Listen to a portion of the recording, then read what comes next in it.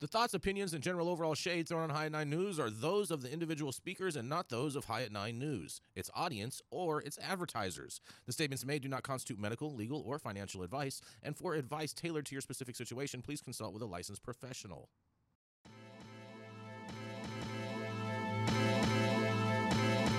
Welcome to the High at 9 News Hour, where you will hear from cannabis industry experts and professionals from around the country talk about important topics while shining light on global issues and discussing cannabis as it relates to politics, regulation and reform, data and technology, science, research and medicine, family and parenting, art, celebrities and entertainment, fitness, sports, mental health and wellness, and plant-based medicines and entheogenics.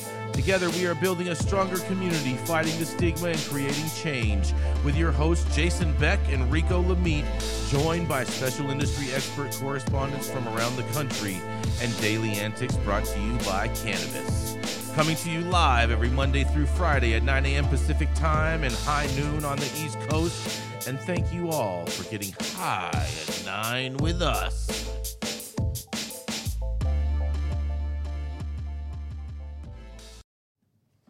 Oh, yeah. Good morning, everybody. Today is September 13th. That's right. It's not Friday. It is Hump Day, and today is Day of the Programmer for all you computer junkies out there. It's also National Bald is Beautiful Day, National Celiac Disease Awareness Day, National Peanut Day, oh, Gretchen's favorite, it's Uncle Sam Day, and Positive Thinking Day, because you definitely need some positive thinking if you have to deal with Uncle Sam. And, oh man, it's also National Kids Take Over the Kitchen Day. So make sure you're teaching your kids how to cook, because otherwise they will be domestically challenged. Thank you for joining us and getting high at 9 with us. It's also high noon on the East Coast. And please remember to like, share, and subscribe to us on all social media platforms. Use that fancy little QR code right there in the top hand corner of your screen to see where we live on the internet. And we are live every Monday through Friday on YouTube and, audio only on some other spaces once we get this coding thing figured out. But nonetheless, we're going to kick it off with, that's right, the feisty redhead who is thugging it out on the West Coast right now. She's the founder of Panoptic Strategies, and she's also, she's like Luke on his fresh out. Well, Gretchen is fresh out of bed. That's right. It is none other than the redheaded princess herself, Gretchen Gailey. All right. First off, I was supposed to have a 7 a.m. call this morning. Oh, you missed that? You slept through that? No. I woke up for that. And then I saw it was canceled. And then I was like, all right, I'm going back to sleep. And then next thing I knew, it was 8:53. And I was like, son of a... But anyway, good times. I'm here. I'm awake. Hair not brushed. Why is chemo in your background? I can't yet either. Nothing. Why is chemo in your background? Shut up. All right. My headline, Senate Committee Chair plans marijuana banking vote announcement in the next few days, but outlying issues remain. Senate Banking Committee Chair Sherrod Brown hopes to announce the scheduling of a marijuana banking bill vote in his panel in the next few days, with plans to hold the markup during the current work session that ends October 6th. But he also acknowledged that there are still some outlying issues that need to be resolved among members.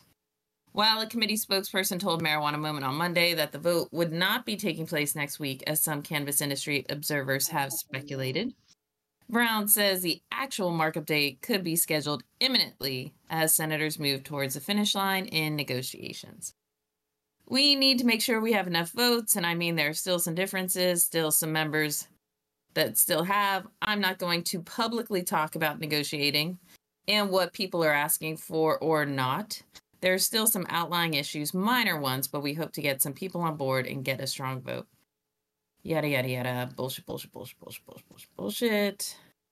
Blah, blah, blah. At this point, the Safe Banking Act has 42 co-sponsors, nearly half of the Senate. That includes 8 Republicans and 3 independents. As a standalone in its current form, insiders say the measure has enough Republican buy-in to reach the 60-vote threshold needed for passage in the Senate.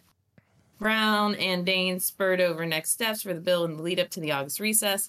Brown has insisted that Dane needs to secure more GOP co-sponsors. But Dane argued that Republicans are prepped to move the legislation as previously agreed through the floor. Yeah. Stuff. That's just Washington bullshit. My take on outlying issues is these jagoffs don't want to put through a Senate banking bill when they look like they are trying to shut down the government. So if we get through the government shutdown without trouble, which I do believe they will come to an agreement on another CR and keep the government working, then you'll get your safe banking vote. That's what I think. Outlying issues, my ass. That's bullshit. I thought the outlying issue was that they wanted 9 Republican co-sponsors and they only have 8. They did at one point want 9, which would get them past possible filibuster, make it filibuster proof. But, you know, we've already said multiple times to good old Chucky Schumer, we got the votes, we got the support, we're not going to filibuster this bullshit. You need to bring your people to your people to the table and vote for the thing. It's Chuck Schumer, doesn't have the Dems. Shocker, Dems suck, don't want to pass safe banking. That's why you should vote red in this next election. Vote red, vote for me. That'd be a good tagline for you, Gretchen. Jay, I personally don't believe anything that has to do with anything about safe banking. Dale, you remember this. Like when we were doing time in prison, there was always this circulating rumor that we were going to end up getting 65%. And everybody was like, 65% coming this year. 65% coming this year. And guess what? It never came. So, you know, I really hope safe banking passes. I want it to have some criminal justice provisions. Doesn't look like it's going to be able to do that. That's really shameful. I still want it to pass. I just don't believe anything the politicians say regarding it. Well, I mean, I have to say that I happen to agree with Gretchen on this, is that if we're able to maneuver and get a continuing resolution passed as far as the budget and avoid a government shutdown, then everything is queued up for safe banking. The thing is I'm not super confident in Kevin McCarthy's ability to round everybody up, both Democrats and Republicans, in regards to secure a continuing resolution. Crack. Just saying, I don't see it. If this passes the Senate, it's already been voted on in the House. So why do you even care what Kevin McCarthy can do? I'm talking about in regards to whether or not there's going to be a government shutdown. I'm saying I don't think he's going to be able. There ain't going to be a shutdown. You heard it here first. Okay. Been through shutdown. We'll see. We'll see. Yeah.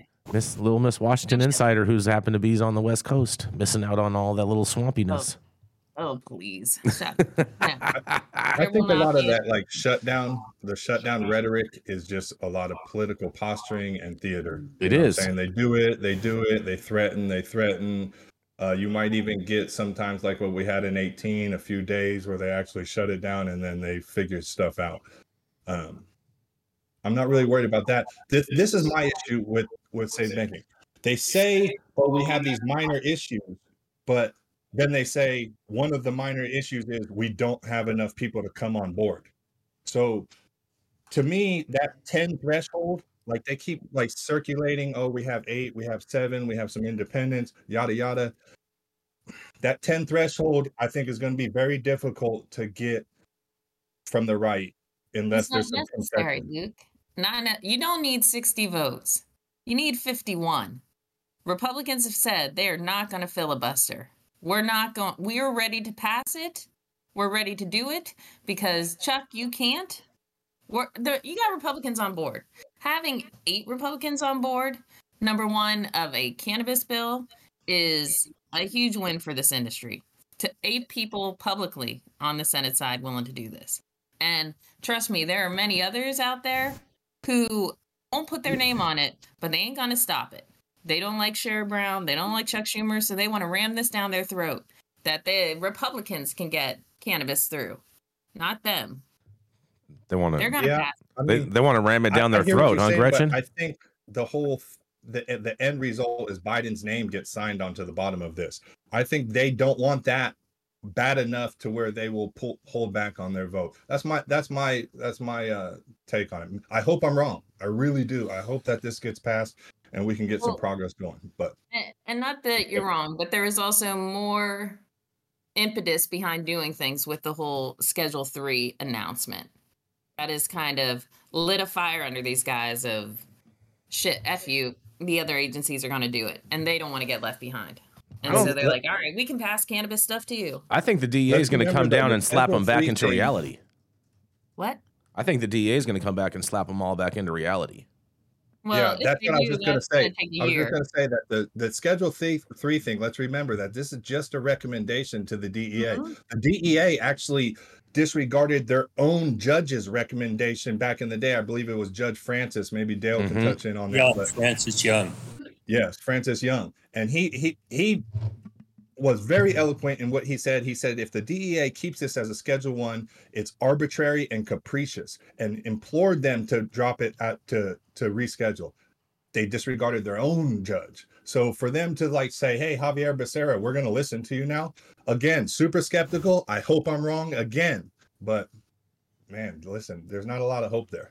I actually hope that the DEA does come and slap them back in a thing and tell them, no, we're not gonna reschedule this, because I don't believe that it's a fair trade-off to move it to Schedule 3, give it to Big Pharma, and then get 280E relief when there's not even any guarantees that any of these businesses are going to be able to continue operating.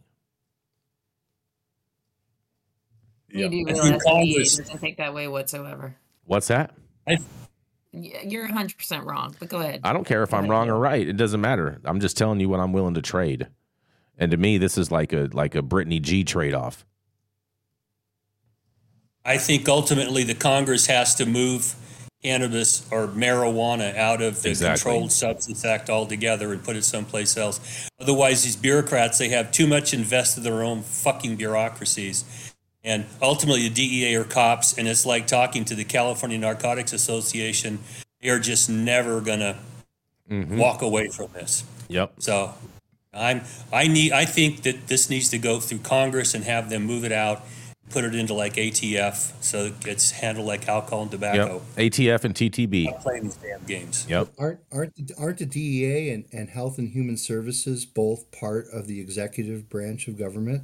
So at some point, Biden's on top of this organization. Can he get these two people to harmonize? The DEA, but the Biden DEA doesn't care. is But not part of the this executive doesn't work branch. If the DEA comes back and says Schedule 1, Biden's like, I was right all along. War on drugs, yay. Biden doesn't care if it is or not. And he's just doing it to pander to voters. He right doesn't now. remember He his doesn't own give name. The man is not. No. Yeah. He doesn't Yeah. care. Yeah, Dr. Mark, you are correct that Biden does oversee both agencies technically, but Biden could have changed this by himself long ago. He didn't need any of these agencies to tell him to. I understand No. a lot of times they need No. political cover to That's do not true. big things like that, but That's not true. The Biden president had his opportunities. The president cannot deschedule cannabis on his own. That is not true. That's a falsehood. He definitely could with an he cannot. executive order. He cannot. Now, You the cannot. next You president cannot could come do. in You cannot. afterwards and do No. something. No. I'm sorry, No, bro. he You cannot legalize cannabis and deschedule cannabis with an executive order by the president. That's not a reality. There's international treaties and there's other things involved that. Well, preclude and there was a Treaties, reason. we've never had a priority for treaties in the past. We can break treaties today, even the present. Okay, well, Trust and great. If it believe was it. an executive Biden order, with why the didn't stroke of Obama a take care pen. of this years ago? Why didn't anybody else step up years ago? It's not as easy as you think, Luke. That's Well, that's it's not reality. easy because it's not popular in the Hill. Well, it's in not the court's popular not in the going Hill, to but- out. Cannabis is I just don't- coming to the place where we can actually even have open conversations and committee meetings. So to ask like somebody like Biden, who was a member of this mass incarceration movement from the very beginning, sponsored the bills that went into effect, for him to be able to say like, look, I'm going to have this change of heart. That's not Biden. Biden's not doing it because Well, Biden let is me tell you- politically not able to. Let's put it like that. Biden's issue has nothing to do with his background as a prosecutor or the war on drugs. It all has to do with his son. It has to do with Hunter Biden and his issue with drugs. And it doesn't matter if cannabis is the drug or not. That generation, when you have a child addicted to drugs, they're all bad. That's Biden's problem with it. That's why he's willing to go the research side, the Schedule 3 side, the medicine side. That's as far as he's willing to go. Well, and I don't think the court would allow an executive order to do this. We had a case recently about the EPA and how much Congress granted the executive authority, and the court said, no, you got to go back to Congress to get that kind of executive authority. So I don't think he would get through the courts very far either. Yep. Exactly. Can't do it. And I absolutely agree with what you guys are saying.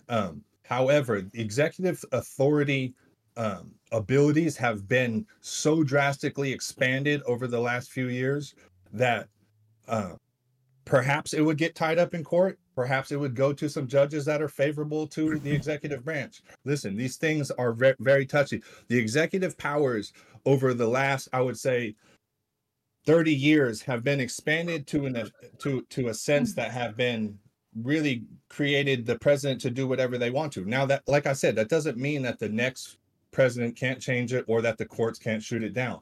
However, if President Biden did want to deschedule with the stroke of a pen, he could do it. It could be under challenge, but it would be in effect until otherwise. No, he cannot. He cannot do that. He cannot do that. Because it's not He cannot do something that. he That's can not do. true. That's not reality.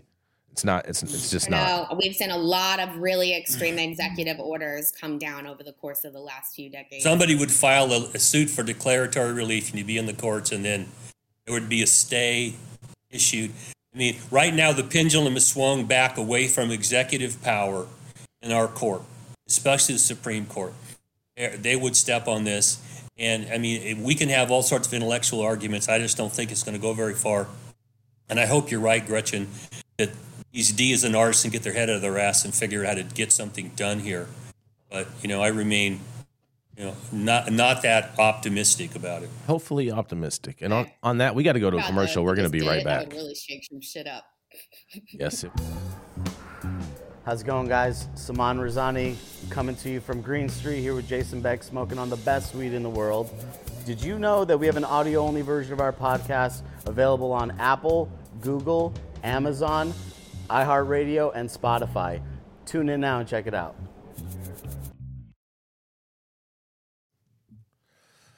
Oh yeah, and we're back, you guys. I got a fun little story for you. Thank you for that, Gretchen. We basically have 7 stories today for you, Gretchen. So I'm just giving you the heads up in advance. Well, then you better start moving a lot faster. I'm a fast runner, girl. Don't even worry about me. All right. Oh man, here we go. I hope you guys are ready because it is officially official. New York will open the adult use marijuana retails to MSOs. Every single activist's nightmare, basically. That means that the multi-state operators who years ago snapped up a majority of the state's 10 registered organization permits will enter what observers say could be the largest market on the East Coast. Under the resolutions of the Office of Cannabis Management approved on Tuesday, regulators will accept applications seeking a retail or micro-business license from October 4th through December 23rd. Regulators will also accept applications from registered organizations during a still unspecified window to be set by the office. That action was approved in a separate resolution. In a quote, "Today marks a pivotal step forward, expanding and sustaining the state's medical program and creation of an economically viable and equitable adult use cannabis industry in New York," Barry Carmody, a spokesperson for the New York Medical Cannabis Industry Association, said after a Cannabis Control Board meeting in Albany. The NYMCIA represents 8 of the existing MMJ licenses, including major MSOs such as New York-based Acreage Holdings and Columbia Care, Chicago headquartered Cresco Labs, and Green Thumb Industries, and Massachusetts-based Curaleaf Holdings. The vote finalizing MA proposal by the OCM means that litigation aimed at opening licensing to all applicants might be moot. The lawsuit was brought by some of those MSOs which sued the state in March under the name Coalition for Access to Safe and Regulated Cannabis. And the state social equity applicants and licensees are feeling abandoned and betrayed, which they should be. Many of them are still waiting to open their doors after bureaucratic delays and separate litigation encumberments. The state's ambitious conditional adult use retail dispensary, better known as the CURD program, or some of them call it the CARD program. Not sure how you get a U in CARD, but nonetheless. The vote came a week after the CEOs for multi-state operators implored New York Governor Kathy Hochul to allow them to enter the state's adult use market without delay. And there's a lot of small businesses that are unhappy. They're saying, "We relied on you Jeanette Miller, a Buffalo area cannabis farmer, told the OCM board and staff at impassioned meeting, reminding them of the promises that New York would allow small businesses first to crack at the adult use market. The OCM did not immediately respond to MJ Biz Daily request for comment, and in a quote, today's Cannabis Control Board meeting opened the door for big cannabis to come in and compete with New York-based businesses. The Cannabis Association of New York, CANY, which represents small and state-based businesses, said in a statement, to help level the playing field, the CANY made 3 demands of New York regulators. 1, reform the state's potency tax that charges a higher rates for concentrates. 2, impose identical canopy limits on registered organizations and small businesses. And 3, crack down on the illicit market in the state. Estimates vary, but officials have said there are as many as 2,000 unlicensed sellers in New York City alone. New York legalized adult use cannabis back in March of 2021, but so far adult use licenses have been very, very rocky and only available to impacted individuals of the war on drugs and certain nonprofits to whom the state also promised 50% of all licenses. Although hundreds of CURD permits have been awarded, only 23 of those licenses are open for business, 5 of which are delivery only. And that means CURD applicants are burning through savings on real estate that isn't generating revenue, while small farmers who lack promised access to licensed retail are watching their harvest crops go stale. Excuse me. And that's why you have so much bunk weed in New York, just for starters. But nonetheless, this thing goes on and on. And you can read the full story over on our website, over at www.high9news.com. But tell me, what do you guys think? I think these MSOs are going to eat everybody's lunch, and I think the MSOs are actually going to have the best weed in New York, strictly because they're the only vertically integrated operators, and they don't have to sell all the bunk weed from all these hemp farmers. And what do you guys think? This is Jason Beck for the High at 9 News. I don't know how they expect a small business person to succeed in this industry. I mean, it's like out here in the West Coast, and they said, we're not going to let anybody have a farm over an acre. Mm-hmm. Oh, we'll let you stack them as many as you want. They fucking lie straight to your face. And I have so many clients who are dying on the vine because they can't keep paying these underlying business costs without revenue. So yeah, they're going to jump in because they've got the available cash to ride this stuff out, to get a crop up, ready, go, hang on till we can get a retail store open, and then we can make money. The average person can't do that. So it's a reality of the time in this industry. Very, very true, Dale. Very, very, very true. I think all of these social equity applicants are just going to end up getting washed down the river, because I don't think that they're going to have the type of capital in place to be able to withstand these MSOs once they are entering their market. Not to mention, they're still not going to be doing anything about the trap market that is taking a lot of the air out of the room too. Yeah, I was just going to ask. How can they? That. I mean, that's the biggest. New York is full of scofflaws. Every major city is full of scofflaws. If I want weed, why would I go pay all this bullshit price and taxes and get better weed in the street? Exactly. That's the problem they face. It's very true, Dale. It's very true. I tell people all the time, same exact thing. You know, I totally agree. Oh yeah, you being hush hush on this one? Mark, you have any thoughts on this, Mark? What's that, Gretchen? Go ahead, Gretchen. I think New York is trying to do anything they can to get places open, trying to get legal shops open, and so that's why they have come along. And they're also that's why they're also trying to deal with the MSOs to avoid another lawsuit. These stores were already open, Gretchen. Hold on, Jason Beck, let me speak. For those who are paying attention to what's going on in New York, they also let go the chief of staff of the OCM yesterday. I mean, he's going to be the scapegoat. They're going to say he screwed this up. Now we're getting it fixed, and we'll see how New York does. But that's what they're trying to do. They're trying to get this stuff moving. And I think you're going to see a massive crackdown on the illicit market is what you're going to see happening. With what army, Gretchen? What army are they going to employ to do this? Yeah, right. NYPD. Yeah, right. Watch out. Yeah, Watch out. right. Yeah, keep dreaming on that. There's not enough cops in New York to do that. Isn't right 500% of the time, but all right. I know some people in some of those like county jails up there in Hudson and in what is it? Tuscarawas County and Secaucus and all those, like they are busting at the seams, those jails. So they're going to have to find places to put people if they do plan on arresting. But I want to touch on that. Jay, was it an advocate calling for a crackdown on the illegal market? It was the head of the organization that represents all of the small licensed businesses that was calling for the crackdown. Okay, so this is my thing, right? Is like when we have our own calling for the capture and incarceration of our own, right? First of all, he didn't call for the capture of an incarceration. He called for just a crackdown on illicit operators. And Luke, don't get me wrong. When I say crackdown by authorities, I'm not suggesting they're going to throw 10,000 operators into jail.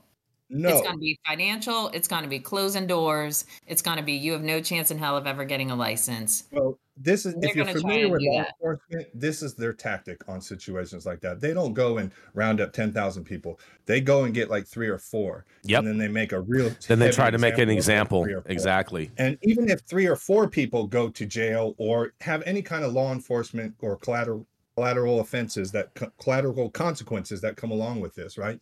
I think it's just the wrong mindset to have. Like, how about let's advocate for making the legal market more enticing to bring over everybody from the traditional market who wants to come over and not break the law and be threatened to have those law enforcement repercussions happen.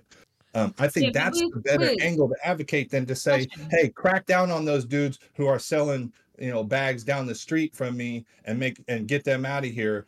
How about let's make it more enticing for them to come over into the legal market, because a lot of these people in the traditional market, they want to be legal. They just can't survive in the legal market. Well, but what do you say to all these folks, all these card applicants who did what they were supposed to do, who are going broke, who, followed the pathway that they were supposed to? You're going to tell all them, oh, F off, it's fine. We're going to just grandfather in all these illegal shops. That's what you're going to tell them? That's what they need to do. I'm not saying anything about grandfathering in. That's a whole nother process with a whole nother discussion.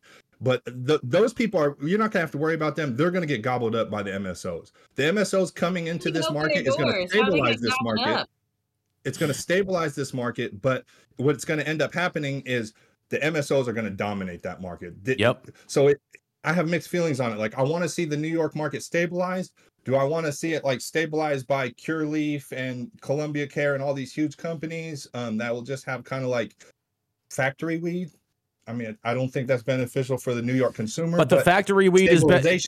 But Luke, that factory weed is going to be better than the weed that they're selling that's already a year and a half old that they're selling 100%. Currently in the New York dispensaries.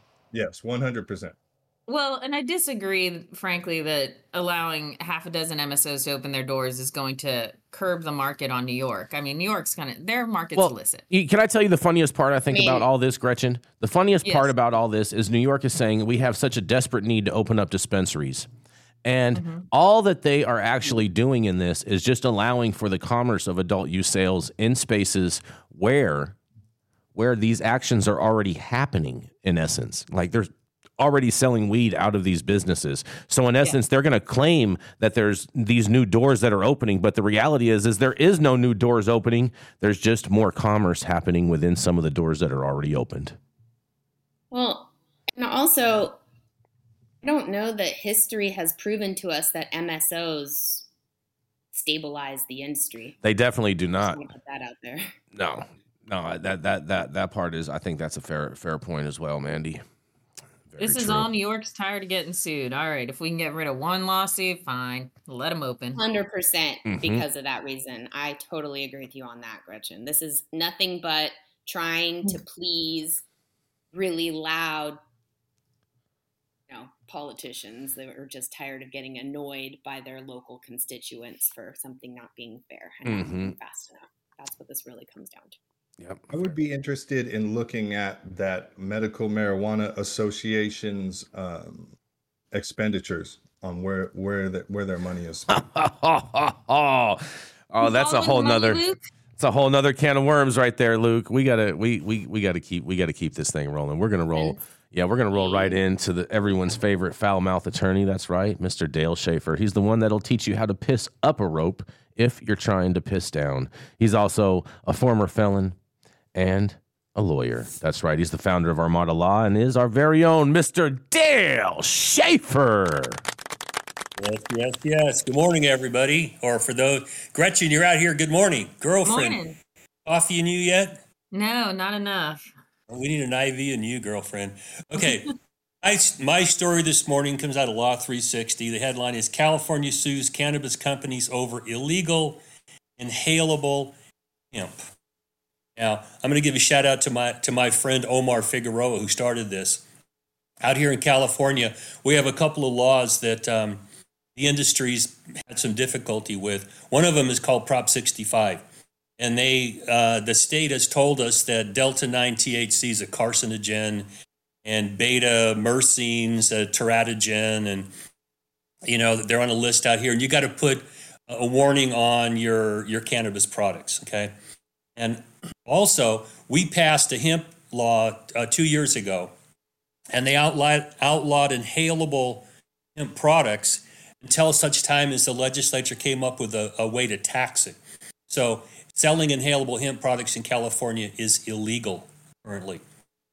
So it looks like Omar went out and bought a couple of products online, had them sent to California, which gave California jurisdiction over this whole thing. And they didn't have a warning on them, and they were inhalable products, which was illegal. Omar's warned them, and the state attorney general stepped in and took over. And now he's filed a suit under our Fair Business Practices Act, which stands for the proposition you can't sell things illegally. Other businesses have a right to come in and stop you, and you have to give these warnings, or it's an unfair business practice. So what the attorney general did, he sued 9 companies. Only one of them is a California company. 8 of them are out-of-state companies. They were all selling online and having products sent to cities in the state of California or residents of California. So what the attorney general has done is he's filed an action for injunction to make them stop for damages.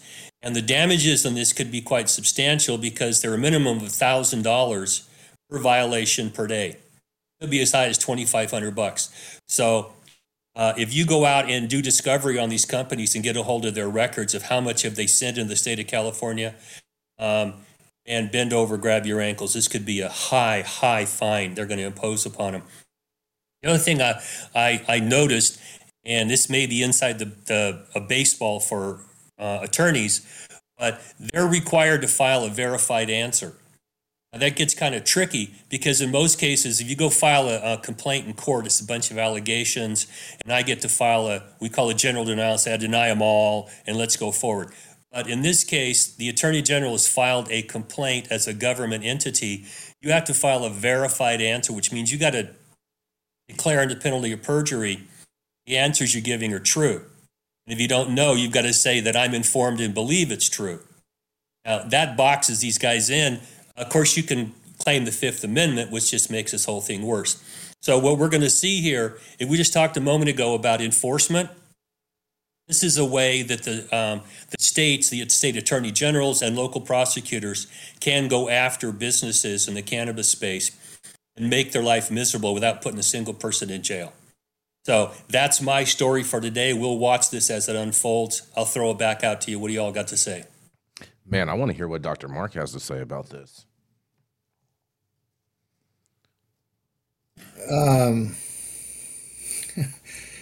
Yeah, I guess my story is related. Hey, Jason. Yeah. Yeah, it's just, I think it goes to show that they weren't thinking too hard and didn't contemplate the implications of the 2018 Farm Bill. I think clearly they didn't think this through. I believe they got snookered on fiber, seeds, and rope and paper and forgot that CBD can be chemically converted into psychoactive products. Do people, I've seen this in non-legal states where they're actually selling hemp flower in jars that looks like cannabis when you go into a dispensary. This was sort of what I was thinking during the discussion around the New York market, is that they've blurred the lines between the bodega the smoke shop, the vape shop, and the dispensary, especially in New York. But I remember, I think I was in St. Louis several years ago.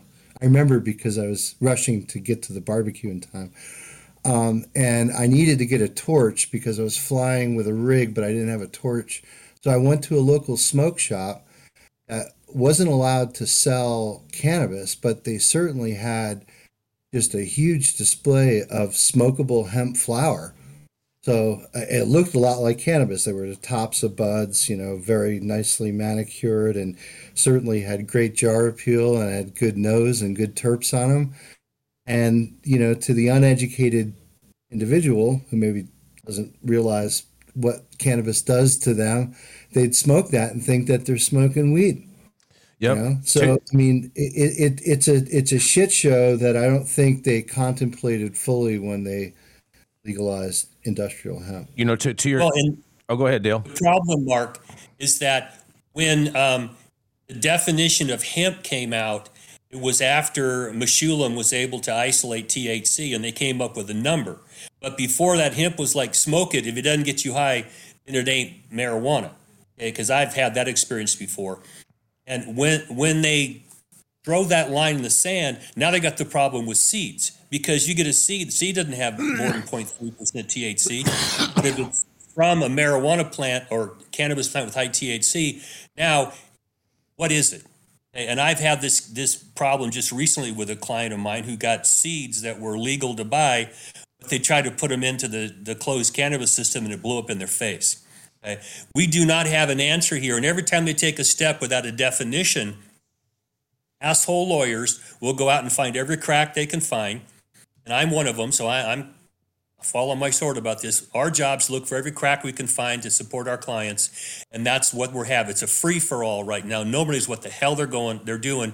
And if you go clear back to the split where medicine was taken away from nutraceuticals and all that stuff back in the early part of the 20th century, we still don't have guidance on what is a nutritional supplement, what's a drug. The Controlled Substance Act is single molecule, as Jason reminds us a lot, but they have marijuana in there, which has got hundreds of molecules in it. This is all nonsensical from a science standpoint. So it's easy to poke holes in this in court, but it doesn't help a damn person out there trying to figure this out. You're very right, and Mark, to your point. I mean, I remember I was at a trade show in Florida, and there was a bunch of tables that all had weed on them in jars just for display. And a friend of mine walked up to one of the Florida state troopers or law enforcement, whatever, and asked him, "Can you tell the difference between weed and hemp?"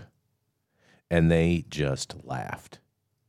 And so therefore, they if cops can't even tell the difference, I mean, the only person that's going to tell the difference is someone that actually consumes it and smokes it. And so it's just or someone with an HPLC, right? That could make an injection and tell you this has got CBD, this has got THC. Yeah, but I mean, who carries a HPLC around with them, Dr. Mark? Well, now they actually have those orange little analyzers that you can take out into the field, and they don't cost as much as an HPLC. So they do have a portable analyzer that doesn't really give you ballpark results. Yeah, it doesn't give you accurate results. It gives you estimate, and when we have numbers that are as small as 0.3 and whatnot, you need something that is much more analytical in order to really tell. That's correct. That's just the reality. I'm with Dr. Mark in the field. Exactly. I'm with Dr. Mark. I think they got duped, and I like it. I love it. I heard that some of those people, they calibrate their shit with boof, so then that way they always get a low rating. But nonetheless, they're using your weed, Jason? No, they're using that outdoor weed that got your eyes all red in that video, Gretchen. But we got to go to a commercial. We're going to be right back. Relying on 25 years of commercial hydroponic experience, King Lemon Tree has engineered the best liquid and dry fertilizer products for cannabis that preserves the crop, the soil, and the environment. Through relentless passion, research, and innovation, King Solomon has developed cannabis crop nutrition interest. It was created Oh,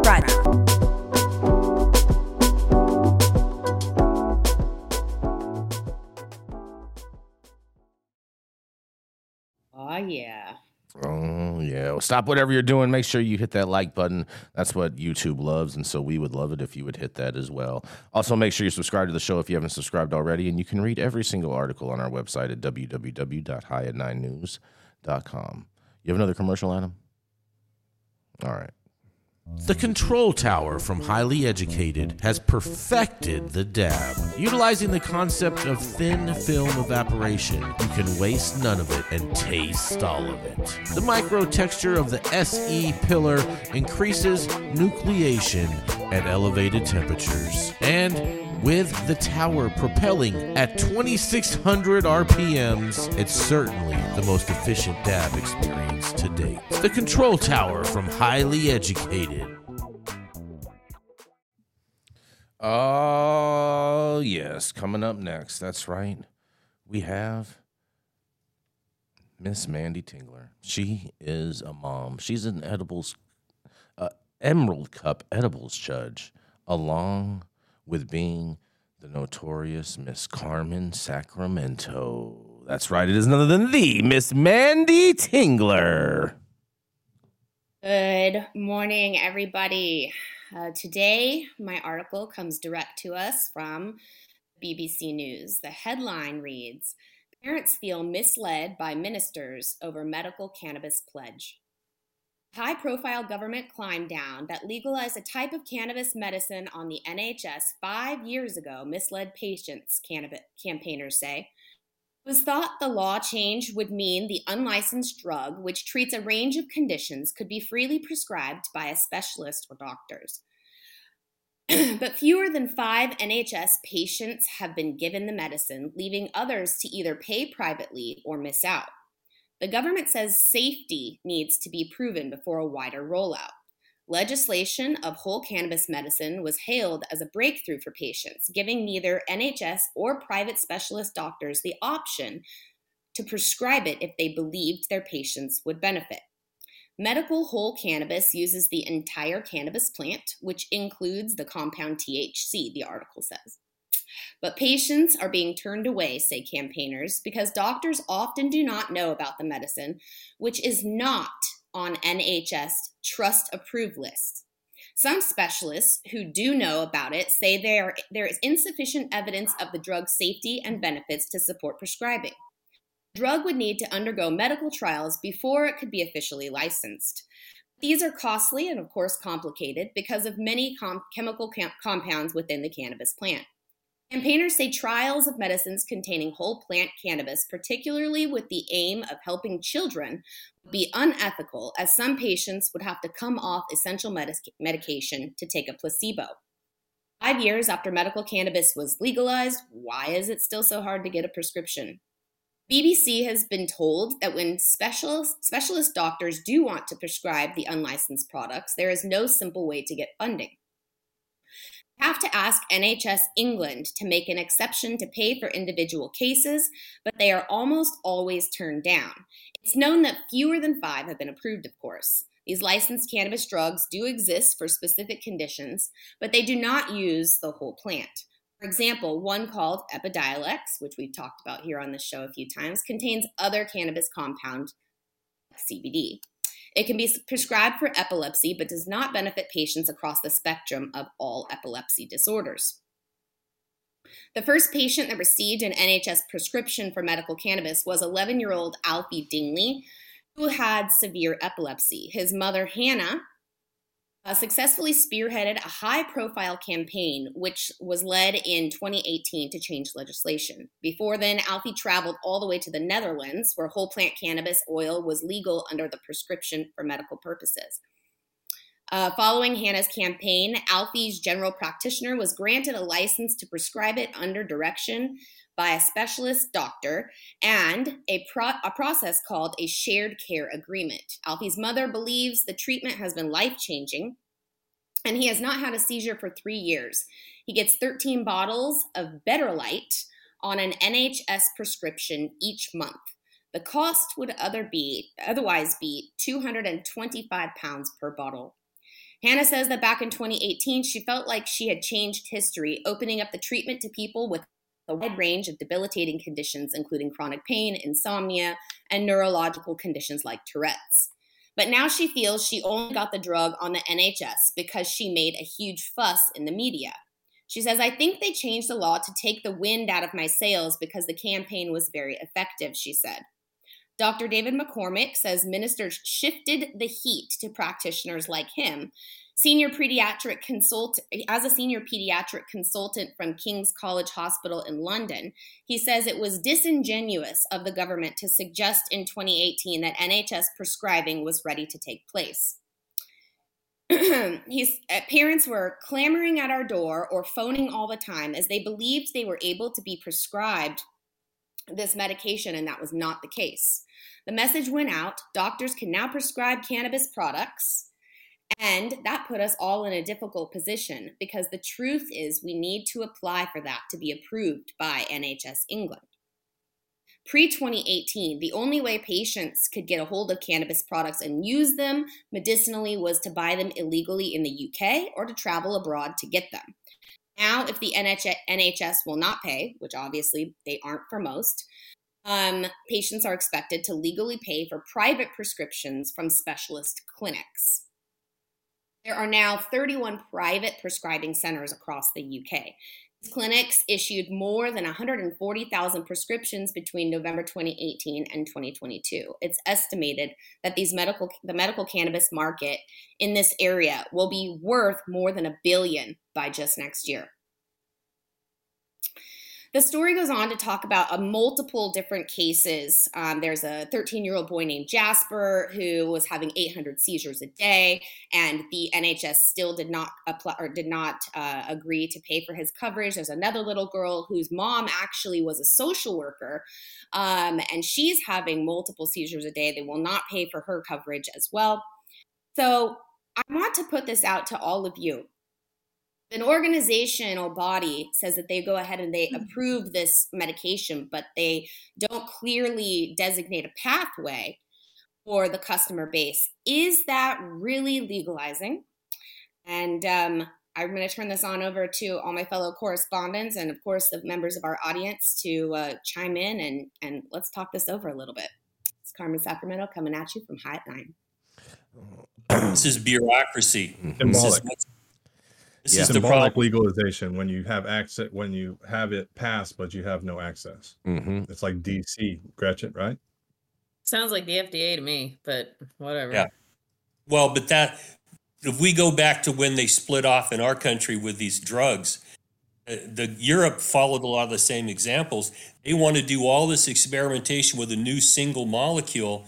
And you know, Mark, you may understand this. If you go back to Dr. O'Shaughnessy, who went to India and studied Ayurvedic medicine, they were using the hell out of cannabis and have been using it for thousands of years. And we can take those examples and bring them forward and find it still works because humans haven't evolved away from cannabis being effective. The problem is we keep dealing with bureaucrats that want to pass this along and not make the hard decisions. And I don't know how we fix that. Because we're in a similar fight in this country, you know, fighting over every little part of it. And somebody with a sick kid, you go, fuck this, I'm going to go find some medicine and treat my kid. Okay, I've dealt with that a lot and been to court trying to protect them from having kids taken away and things like that. But this is just a further bureaucratic foot dragging when all the evidence we have, there's never been a cancer caused by smoking weed. Okay. Mm-hmm. And Dr. Taskin's study at UCLA proved that, 30, 40 years ago. Apoptosis does not lead to all the other lung problems we seem to have, the cancers, things like that. There's a lot of evidence that's out there, and it's not a teratogen. There's no evidence it's ever caused a kid to be born with, little flippers on their shoulder or shit like that. So it's all scare tactics. It's nonsense. And how do you break through it when the bureaucracies have all the power? And we've run to court so many times to get a bureaucracy to do something. They go, okay, I passed it along, signed it off. Now you get in the next line for the next fucking bureaucracy that never gets shit done. In the meantime, you get a kid flipping on the floor 20 times a day, and you got to find a way to fix them. Yep. Exactly right. It's a crying shame. And I think this mother has every reason to feel that she got the short end of the stick 100% because she did, without a doubt. it's funny how you get like these drug warriors that want it both ways, right? Like they say, oh, like if something is beneficial for a child and it'll help a child, oh, they're going to block it to not be able to let the child benefit. But then they say, oh, well, if you allow access or legalization, then all the marijuana boogeyman's coming for all your kids. It's like you can't have it both ways. Either it's good or it's not. Figure it out. Exactly. Every drug has side effects. Okay, the side effects from this are not the side effects from opioids or from, cocaine's still legal. They grandfathered cocaine and morphine into the Controlled Substance Act. Marijuana, we're jumping through all these goddamn ridiculous hoops. It's just very frustrating because I dealt with a wife who had cancer, and fuck it, if she's barfing her guts out, and we gave her antiemetics, didn't work. She's smoking all the weed I can get my hands on. That's what you face when you've got a life-threatening situation with a loved one. I don't give a shit about these bureaucracies. If it works, I'm going to do it.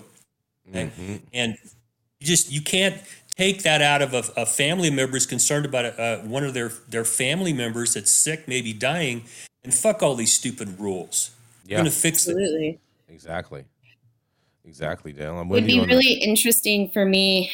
Like, I try to think about if my children had a condition like epilepsy and like what I would do if I couldn't access the medication that they needed legally. Like, how would I constantly put that back in the face of the decision makers who affect that? And I just really feel for these parents. And you guys know, whenever I get a chance to cover an article about families, this is it. And this is a really big issue. It's the centerfold of like where the medical cannabis movement really started becoming important for parents, right? And then really being outspoken. And it's really shitty that an entire nation would create a paradigm like this and then just go out of their way to ignore the situation. But I guess that's the truth for cannabis all over the world. Very, very much so. We got to keep this moving. We got to roll right in to Mr. I hope I don't mess this up. Mr. Dr. Mark Scaldone. Did I say it correctly? Oh, Scaldone. All right. Scaldone. I'm gonna have to. I'm gonna keep working on it. We're gonna get this last name right eventually. I can promise you that.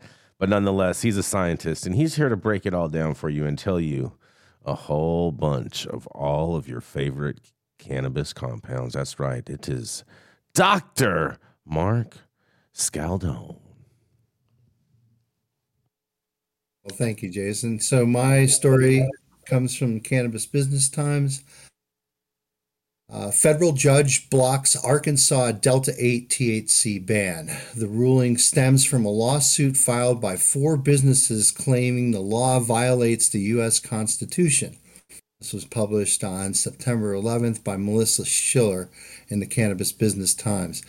So a federal judge has blocked Arkansas's ban on Delta-8 5 months after Governor Sarah Huckabee Sanders signed legislation into law to reclassify some hemp-derived psychoactive cannabinoids as Schedule 4 substances in the state.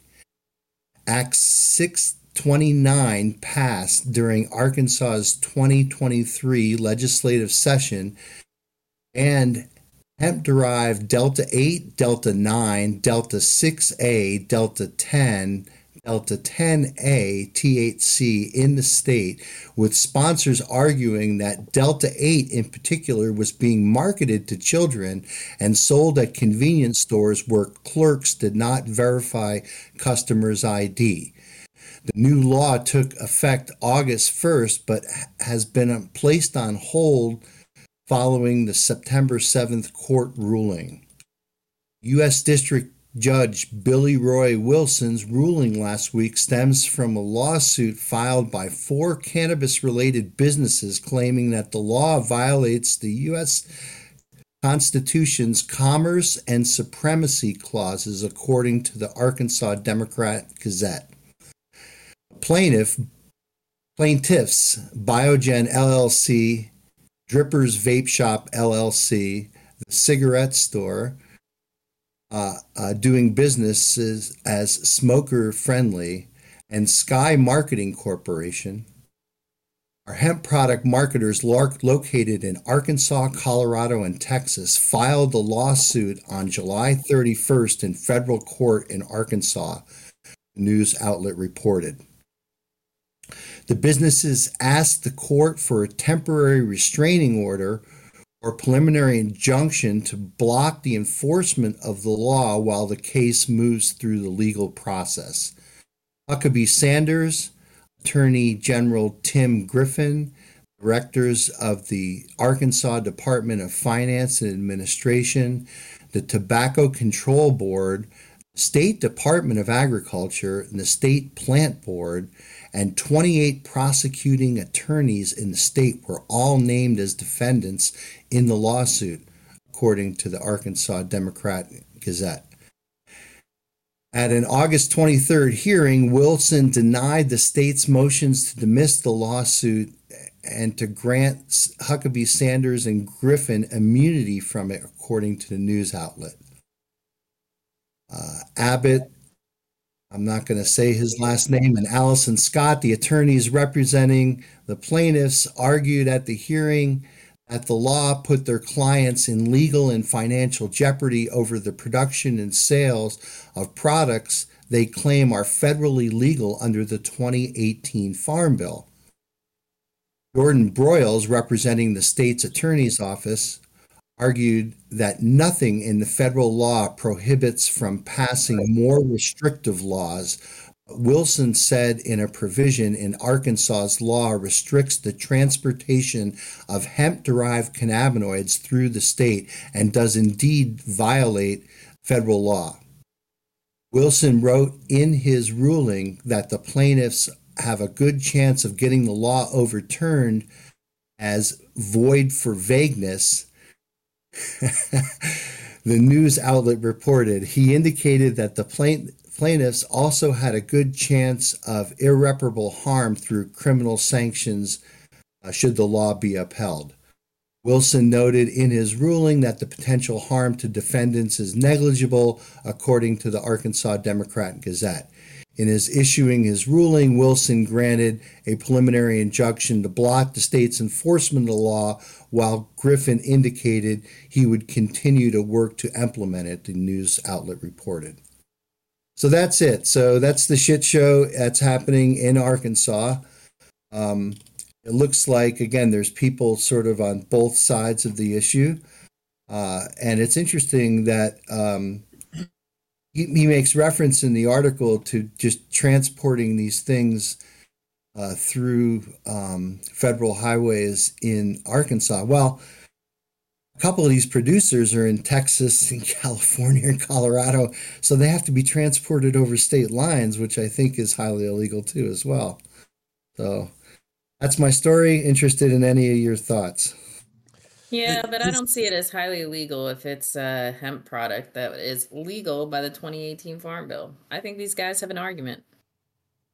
Well, kind of see both sides of it. The issue there, Gretchen, is that if you dig into the Controlled Dangerous Substance Act, Delta-8 THC is mentioned by name under Code 7370, which was in enforcement when the 2018 Farm Bill was passed.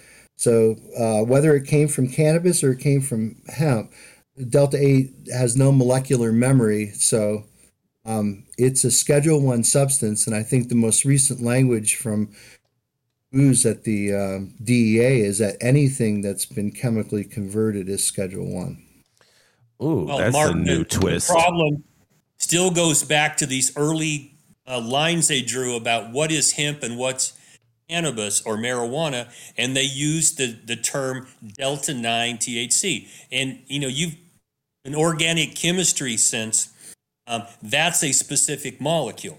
Now, it's got an acid to it before it's decarboxylated, all that kind of stuff happens, but they put into these isomer and analog rules that if it's Delta-9 or an isomer or analog, things like that, but then you start having the hemp law come out that said if it's less than 0.3, it's now hemp, which is not illegal, which creates massive confusion in this. And a across the country, if something's legal federally, you can transport it on highways. Okay, you can't block that from. I think that's a problem they had. They tried to keep it off the highways, and they're not going to allow that to happen. If we get down further in the weeds about whether they can specifically target Delta 8, Delta 10, Delta O, whatever we're going to call it, where they take CBD and pressurize it and heat it up, or to cold and change it like they do with opioids. Now you're going to have just nothing but a shit show, and I don't know that the government can't do that at the state level.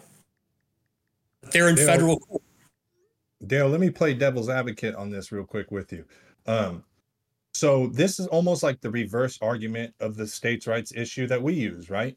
This is an instance where Arkansas is saying, yes, this is a federally passed bill, but we still are going with the supremacy clause and interstate commerce, and we're invoking that part of it. And we're saying basically that as a state, we get to decide that these substances can't be within our borders.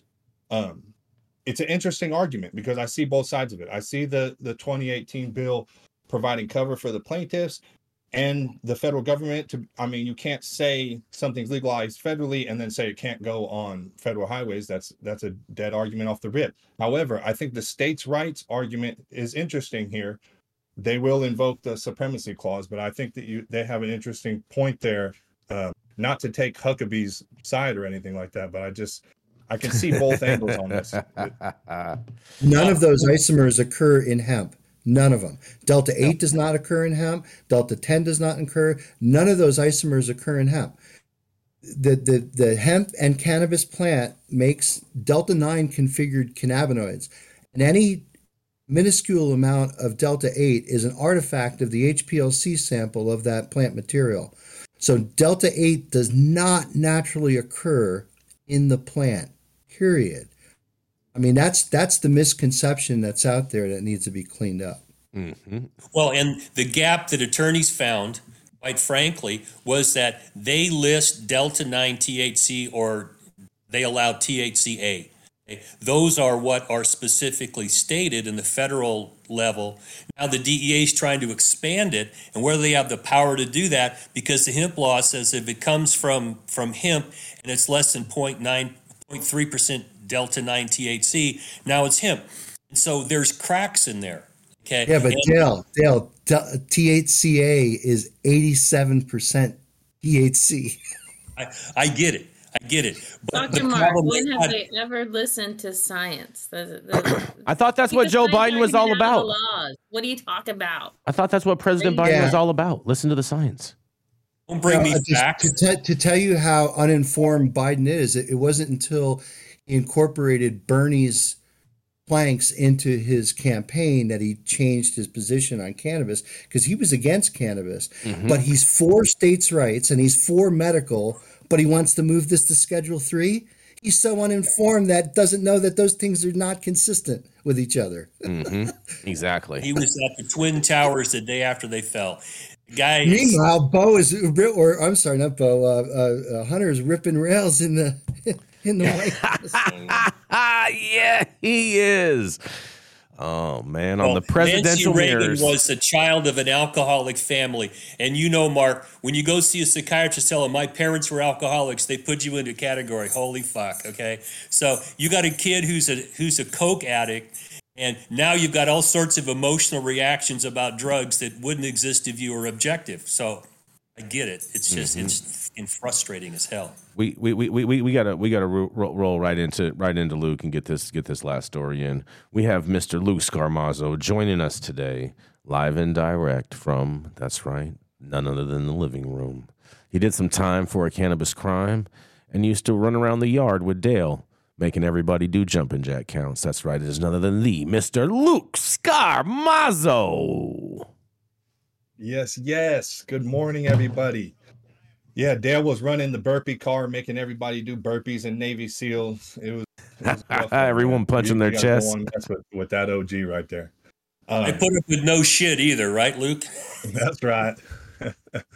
But speaking of jails and prohibition, I like taking you back to prohibition as your number one high at 9 outlaw correspondent. We're gonna go all the way back to prohibition yesterday. This one comes to you from Pennsylvania and the Reading Eagle. And the headline states, State Police seized 246 pounds of marijuana from an SUV on Route 222 in Berks.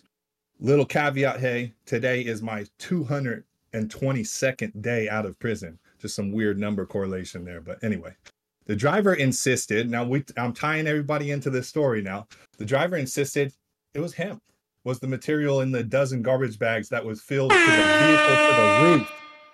And troopers said, the New York man faces drug trafficking charges after state police say they found 246 pounds of marijuana in a luxury SUV that he was driving on Route 222. Hassan T. Dagger, 23, of Astoria, Queens, was committed to Burke County Prison in lieu of a $100,000 bail and awaits a hearing following arraignment Friday night before Judge Alvin B. Robinson in Reading Central Court. State police charged Dagger with possession and intending to deliver marijuana and vehicle code violations. According to probable cause affidavit, a trooper assigned to the state police drug law enforcement division was in an unmarked vehicle monitoring the southbound traffic in Brecknock Township on Friday at about 10 a.m. when he saw a Porsche Cayenne with heavily tinted windows go by.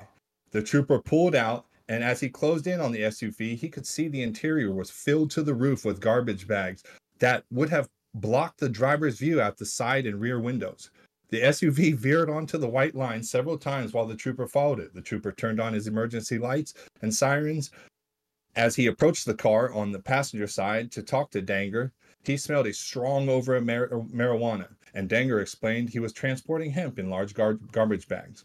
A K-9 team specialized in narcotics detections was dispatched. The drug detection dog signaled the presence of marijuana in the vehicle. During the search, the troopers found 12 garbage bags containing 246 one-pound bags of suspected marijuana, along with envelopes containing sticker labels of various flavors and THC products. THC is the psychoactive component of marijuana. Danger was taken into custody. One of these bags of suspected marijuana was transported to the state crime lab in Bethlehem for testing. The analysis showed the level of THC was above the 0.3 threshold, so it was identified as marijuana. Man, new angle in the trap. Like, hey, like those pounds that are sitting there back in my trunk, that's hemp. What are you talking about? Like, I don't. So yeah, I mean, it's not funny. Some people are still going to jail behind this. Obviously, $100,000 bail sitting in a jail. Again, going to Dale's rule, don't break multiple laws at one time. Well, technically, I think they're like above the windows, covering windows. Like, you are going super hard right there in your brand new Porsche Cayenne. I feel like maybe you could have rented a truck or something. I don't know. I feel like as long as you have That's COA, me signing off for Pilot 9 News. What do my correspondents think on this? I just feel as long as you don't have COAs in the car with it to match those bags, then you'd be totally fine, and that's a legitimate thing to tell law enforcement in regards to, because technically, and Dr. Mark, you can attest to this, is that the canines for drug dogs, they're trained to smell terpenes, and the same terpenes that are in hemp are in cannabis, and therefore, under the Controlled Substances Act, it's all defined as cannabis sativa L. And technically, since none of that cannabis has been burned, which would mean that none of it had been decarboxylated, therefore, technically, all that THC would be classified as THCA, making it legal under the Farm Bill. And the judge would say, "Get the fuck out of my courtroom." Hold on. What's that, Mark? The one guy they nailed, there's 100 or 200 getting through.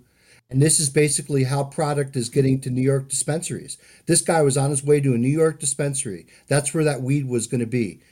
Less than a day. Because if you look at Reading, Pennsylvania, look at New York City, he was less than a day from where he was going to be. That stuff was going to be in a dispensary shelf. This is a momentary disruption of the trapped supply chain that's feeding the New York market right now. That's all this is. Look at that drug mapping by Dr. Mark. Dr. Mark, do you think that's a realistic legal defense? No. I didn't ask the lawyer. I'm asking Dr. Mark from a scientific perspective. Oh, Technically, I'm not a lawyer. Do not give bad advice. technically, it's all THCA if it hasn't been decarboxylated, right, Dr. Mark? But I think what we can do is we can go back to our discussion from last Friday where precedent set it by my friend Patrick Nightingale in Pittsburgh is that the smell of cannabis is not probable cause to search the vehicle and try to get out the search as being illegal. Dale, is there any traction on something like that? That there would be, okay? Because you had probable cause to stop for a traffic violation. If you smell weed, that's not probable cause to do a search of the vehicle. I think they have some arguments there. A dog alerting. We had to remove all the dogs from California because if it's legal to have weed in your car and they alert in your car, all the searches get thrown out. So there's traction for that. But he's sitting in jail under $100,000 bond. And we all know what he was doing, wink, wink, nod, nod. But it's to get into a court and get them to dismiss this or to knock these charges down. I think I'd attack the search of the vehicle. Instead, I don't think they had a probable cause to do the search, but he'll be doing that from jail, paying for the lawyer. What about Dale? What about plain sight clause? If it's in a bag, how do you know what's in it? That's true. That's true. I mean, how do you know it's not? How do you know it's not hemp? You don't tell it's tested. Exactly, because it all looks the same. It all looks and smells the same too, for that matter, because it's all the same terps. Anyone else got anything else before we wrap this up? All right. Just remember my rule: don't break more than one law at a time. Oh yeah, that's right. Don't break one law at a time. I'm with you, Dale. I'm with you on that. I've always tried to operate on that. Well, anyways, thank you all for joining us and getting high with 9 with us every Monday through Friday at 9 a.m. Pacific and high noon on the East Coast. Big thank yous to our audience and every supporters for tuning in daily and listening to the insanity that is the cannabis news industry.